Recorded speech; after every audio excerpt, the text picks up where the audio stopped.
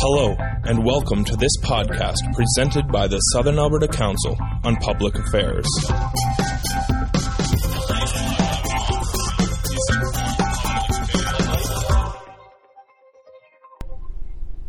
Hello, everyone.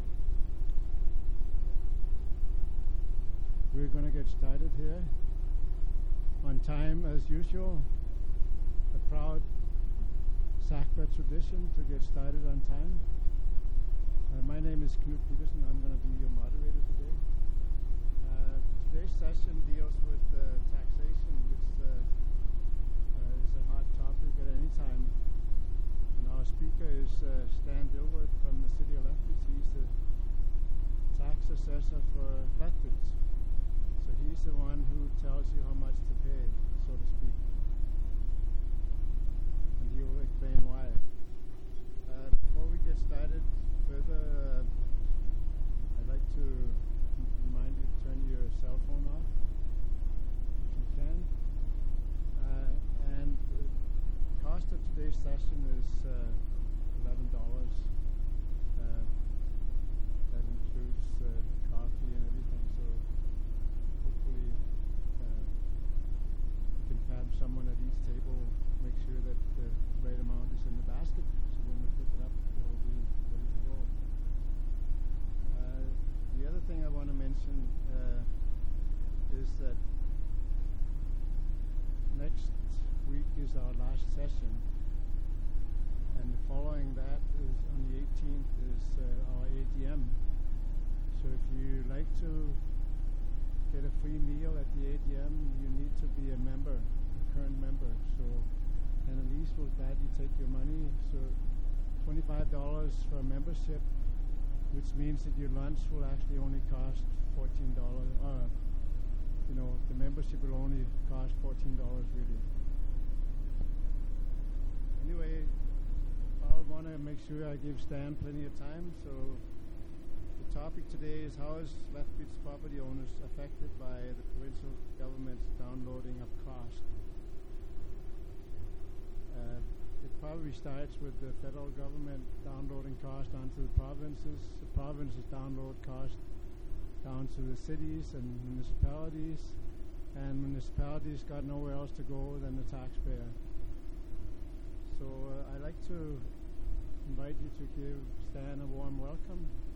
He'll come up and tell you where we're at, so to speak.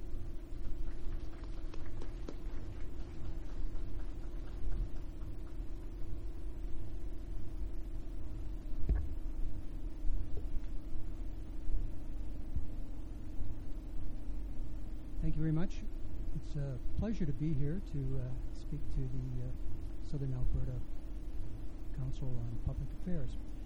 Great to see so many faces and people interested in, public affairs that are happening in this province. A little surprised this morning when I opened up the newspaper and read that I was going to be speaking about future tax increases in Lethbridge. We just sent out our tax bills last Friday, and you probably got them, and that's the last thing I want to talk about today is future tax increases. In fact, when I go through this and talk about some of the exemptions that are provided for large industrial properties and other groups, if this was corrected, I'm sure all of our taxes would go down. We'd have more people sharing the tax burden. So I want to start off, first of all, with what's considered principles for an effective property taxation system.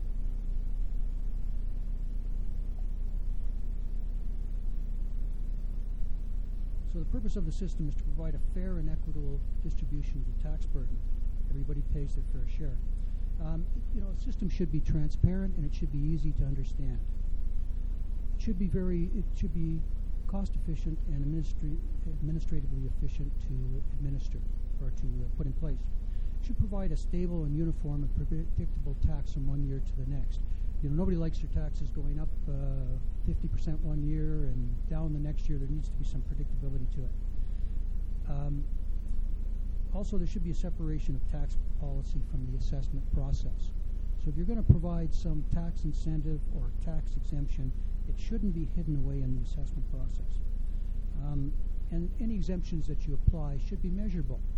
So if government wants to promote development of heavy industry, and they provide an exemption, that should be measurable, and at the end of the day, they should be able to tell whether their policy was successful or not successful.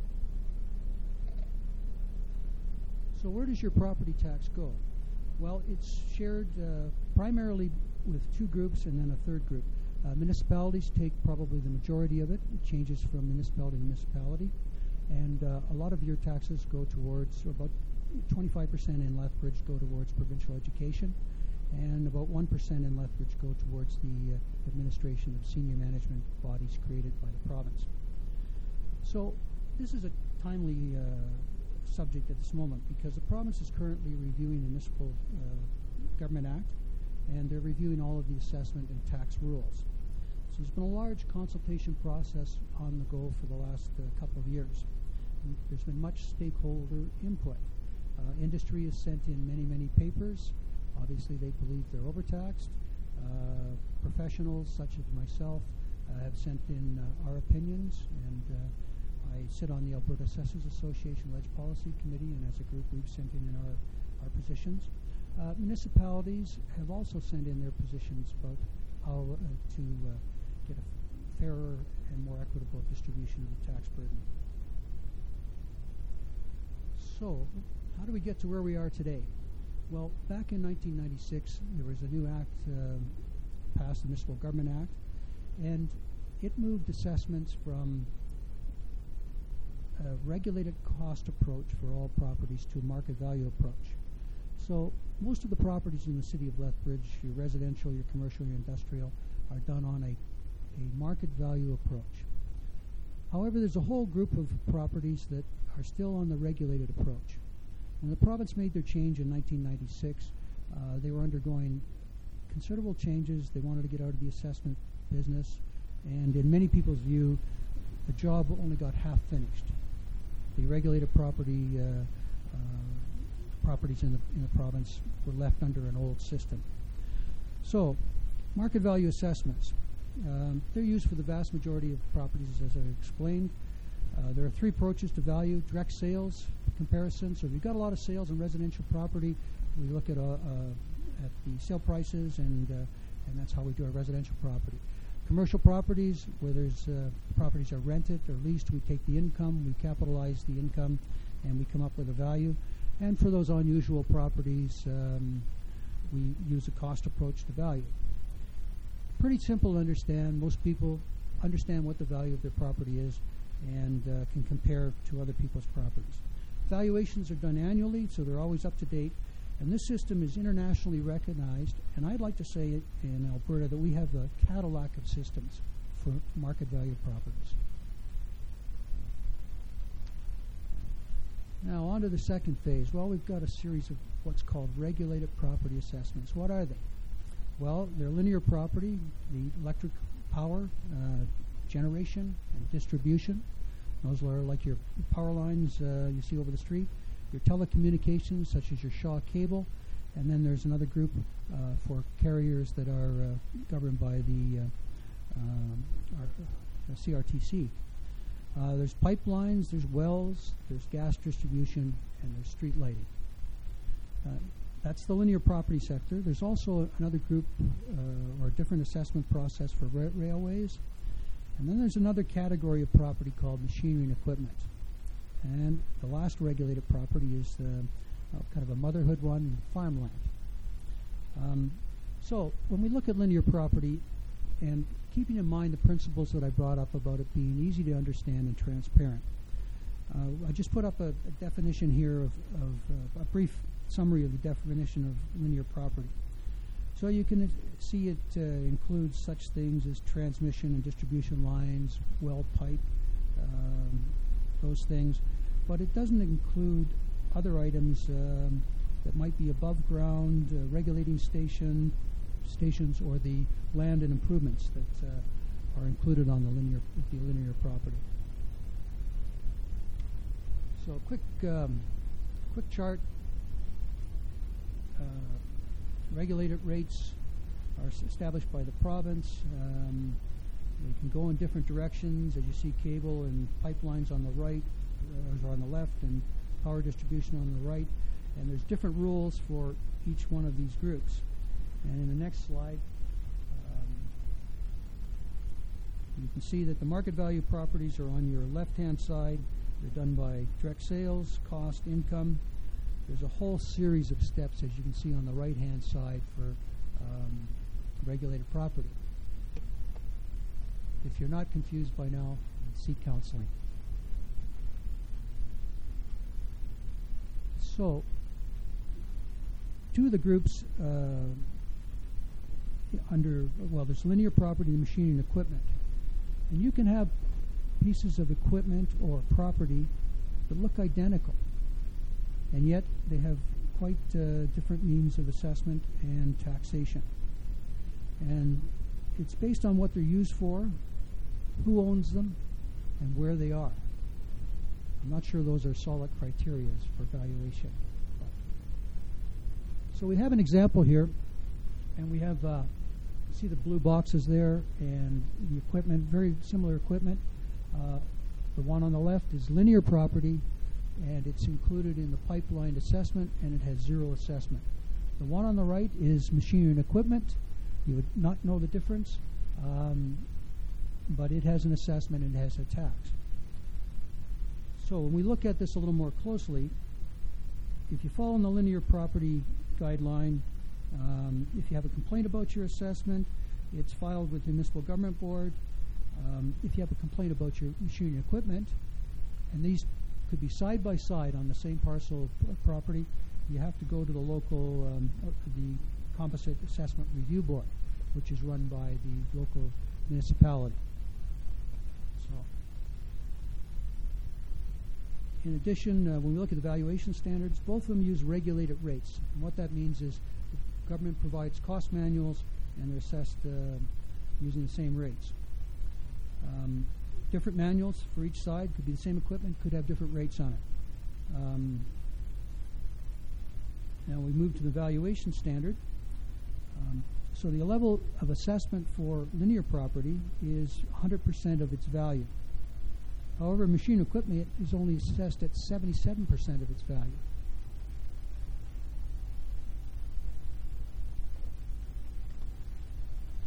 So, after the initial assessment's done on the cost, depreciation is applied. So, for linear property, you can see there's various depreciation rates depending on the type of linear property. On the other side, you can have exactly the same equipment, and machine equipment receives a fixed and immediate 25% depreciation. So remember, we're at the 77% level and now 25%. So you've got a brand new piece of equipment that's worth $100,000, and it's now assessed at about $57,000. Brand new. Then we go on. There's different schedule for applying additional depreciation. And depending on which linear property it is, that changes by category. The M&E is not table-driven and must be proved by evidence that there's additional depreciation. So who prepares these assessments? Well, we're just at the same property, and the linear property is done by an assessor designated by the minister. Somebody from the province comes out and has a look at it. And if it's machine and equipment, the assessor for the appointed municipality, the appointed assessor, comes out and looks at the machine and equipment, picks it up. So in some cases, you can imagine, we have same property assessed twice. In other areas, we have same property not assessed at all. So we move on to the assessment classification, which is the taxation rate. Linear property is classed as non-residential. Machinery and equipment has a class of its own. So based on that classification, the tax liability is for linear property subject to both municipal and education taxes. There is an exemption for electric power generation, and I'll get into that a little later. Machinery and equipment is subject to municipal taxes at the non-residential rate. Back in the Klein era, towards the end of the last millennium, it was decided that machine equipment, they were going to reduce the tax rate from the same as non-residential to 0. So machine equipment no longer pays any education tax in this province.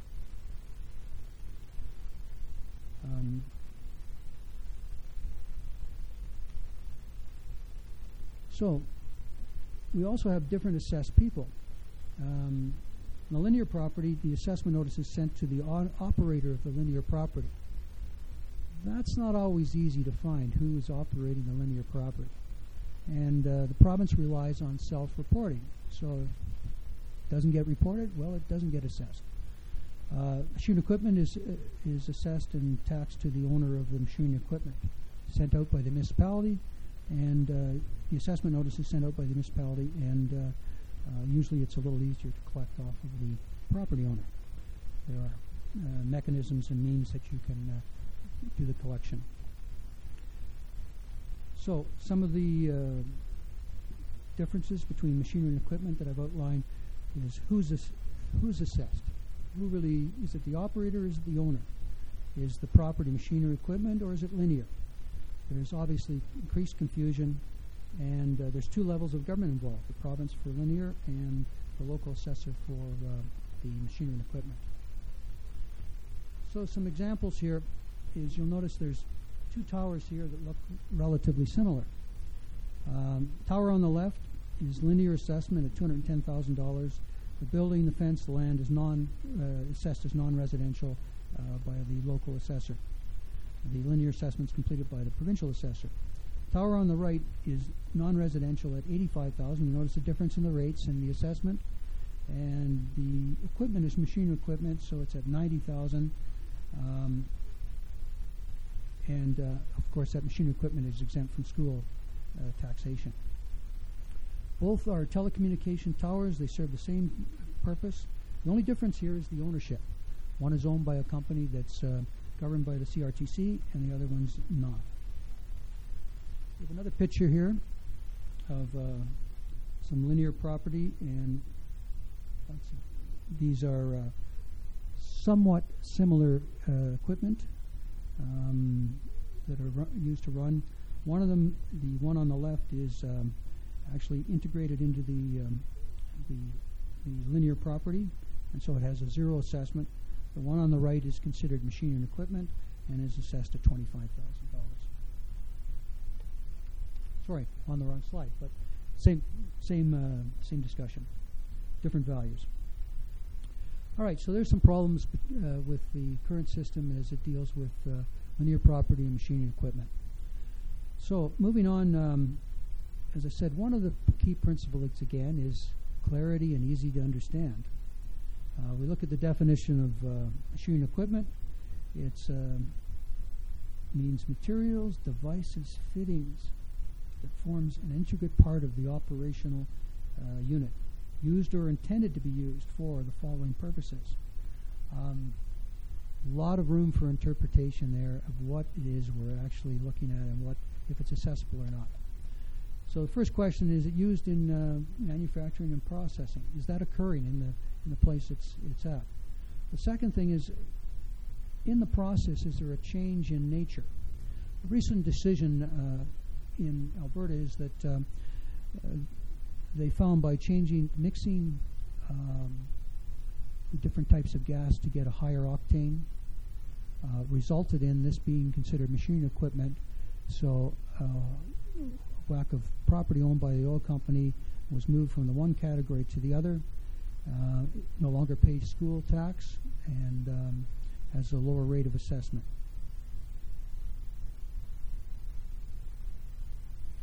And some of the other things are all of the components integral to the operational unit. So you could have 2 craneways in the same business or in the same property. One could be used as part of the manufacturing and processing. The other could be just moved to move the stuff around. One is assessed using machinery equipment rates. The other one is assessed using regular building and structure rates. And the result will be quite different. When we look at the valuation standard for machine equipment, I mentioned this before, most of our properties are at 100% market value. for machinery equipment is at 77% of value. The last time the rates were updated, I believe, was 2006. So we've seen a few changes since then. And not only the rates outdated, but some of the technologies that are in place today are not even included in the rates and oftentimes are left unassessed. And these properties get a 25% fixed and immediate depreciation, as I mentioned previously. So some issues with M&E. The rates are outdated. There's no rate for new technologies. Definitions are outdated. 77% level and 25% fixed and immediate. Another interesting thing that we came across in our committees is that we have drag lines and these huge trucks. You'd never see them on the highway, but they're a size of 3 or 4 houses, and they're used exclusively for extraction of oil or coal. Now, in the oil sands, this equipment is considered exempt from assessment and taxation. However, the same equipment, if you drive west on Highway 16 out about by Wabamun there where they have the coal fields, you'll see the same equipment, and it's assessable and taxed. So there's a real unfairness in that current setup. So quickly on to railways. Railways, there's vast exemptions for bridge construction and for other construction costs. The railway land itself is assessed at farmland values. So you might have, any of you been to Calgary and south of the Palisades Hotel there, they've got all of the tracks and the station grounds running through the center of Calgary. Well, they're assessed at next to nothing, absolutely next to nothing. In addition to that, there's a 60% economic depreciation factor applied to all of the rail lines and all that stuff that goes into building the roadway. An example of this, once again, we're back on the towers. Now we have 2 towers here. One of them is owned by CN Rail and is used in connection with the railway operations. So it falls under the definition of railway, and therefore there's no assessment or tax on that.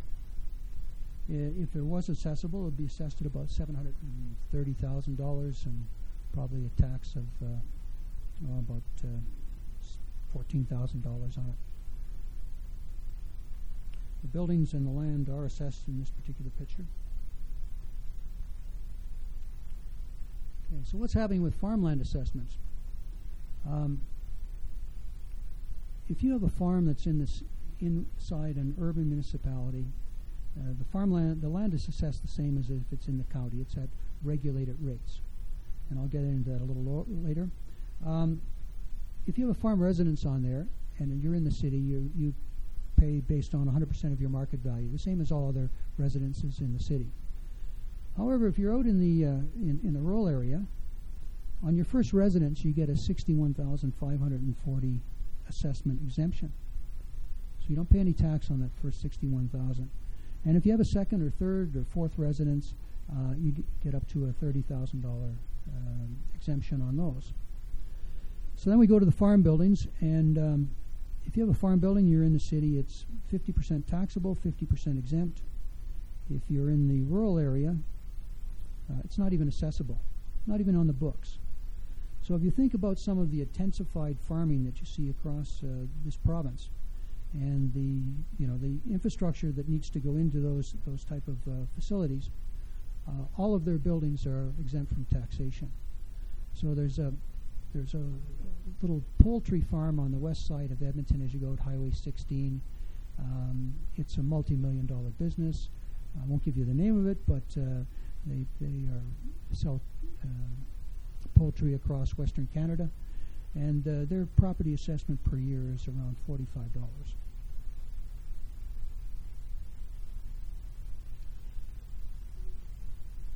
So, in addition to that, there's under the definitions of farming, there's no income criteria. So if you've got some land out there and you want to take a half a dozen horses and let them run around, you too could be a farmer and see your taxes drastically reduced. I mentioned the intensified buildings. that's a common complaint by rural municipalities now, is that they're providing services to these intensified farms, and they're not paying their fair share. All their farm buildings are exempt. Their use of the rural services is greater than the, let's say, a grain farmer, and so there's a real unfairness. Now, the farmland rate of assessment is $400 an acre. I don't think, I can't remember the last time you could buy farmland for $400 an acre. So what we're seeing in the rural municipalities is so that the rural residents don't get hit too drastically, is the tax rates on farm property is about 5 times what the rural assessment is. So we have an example here of 2 buildings that look pretty similar. The one on the left is used as a farm building. It's exempt from assessment. It pays nothing. The one on the right is a non-farm building, and it's assessed at $155,000 there, and it would pay taxes. Some other exemptions. This is a fairly minor one, but we have all this forestry going on in this province, and we have large companies coming in and harvesting our trees and whatnot. All that timberland is exempt from assessment, and they pay no tax, no property tax on those properties.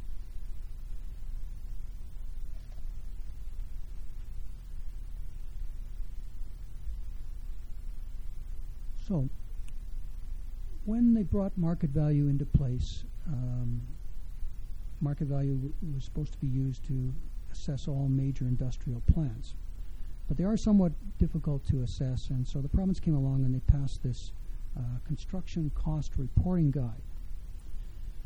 So, before construction costs, or construction starts, this is a very, very technical issue and a very, very complex and difficult process they put in place. So before things start, a request must be sent out to the property owner, and they've got to describe in detail what they're going to do and what they're not going to do. So you can imagine for a CNRL plant up in Fort McMurray worth $12 billion, and you want to know the size of all the pipes and all of the equipment that goes in there and whatnot, how lengthy these reports can be. And it's self-reporting. So they're lengthy and they're very complex, and they require significant time and skill to analyze. So oftentimes the assessor is forced to engage an engineer, and quite often a lawyer becomes involved. I mentioned the CNRL plant in Fort McMurray, $12 billion. It went on the roll after self-reporting for $1.5 billion. The local assessor in the area, and this is back in 2010, didn't like the reported cost. He raised it to 2.5 on $12 billion. That's been in court since. The legal cost to the municipality of Wood Buffalo has exceeded $1.2 million.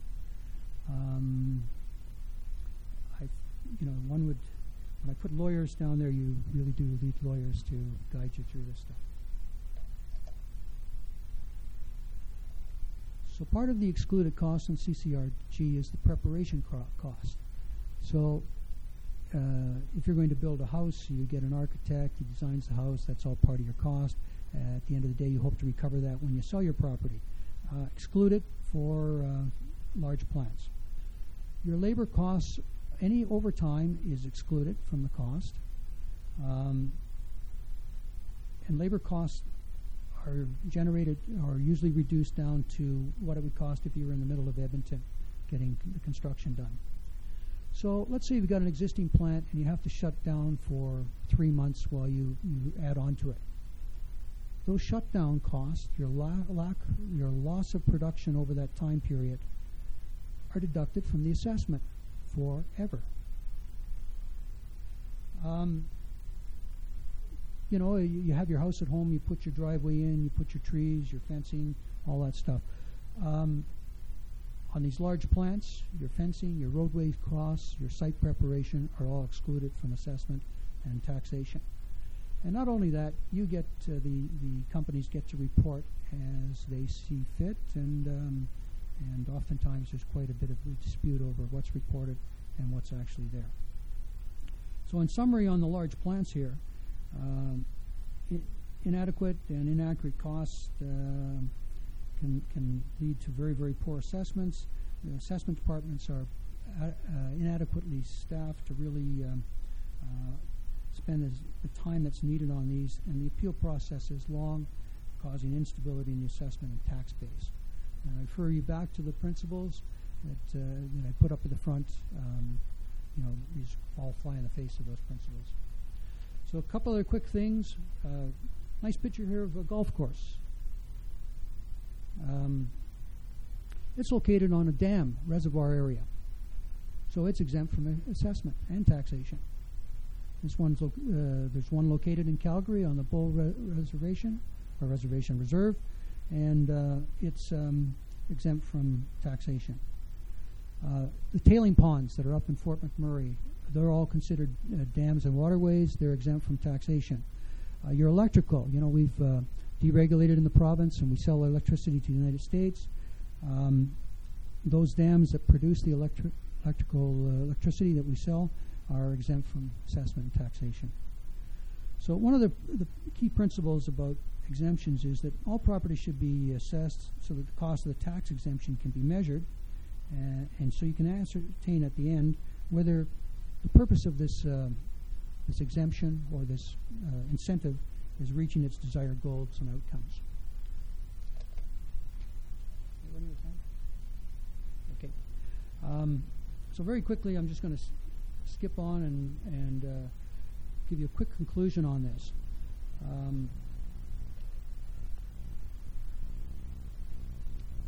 As I said, the Municipal Government Act is currently under review, and I would encourage anybody that has an interest in these issues to put in your submissions or your information to the province. Exemption on education for M&E amounts to $259 million this year. So we say we're short of education funding. We provided this exemption that never used to be in place 10, 12 years ago. So solutions to this, let's bring all properties to 100% level.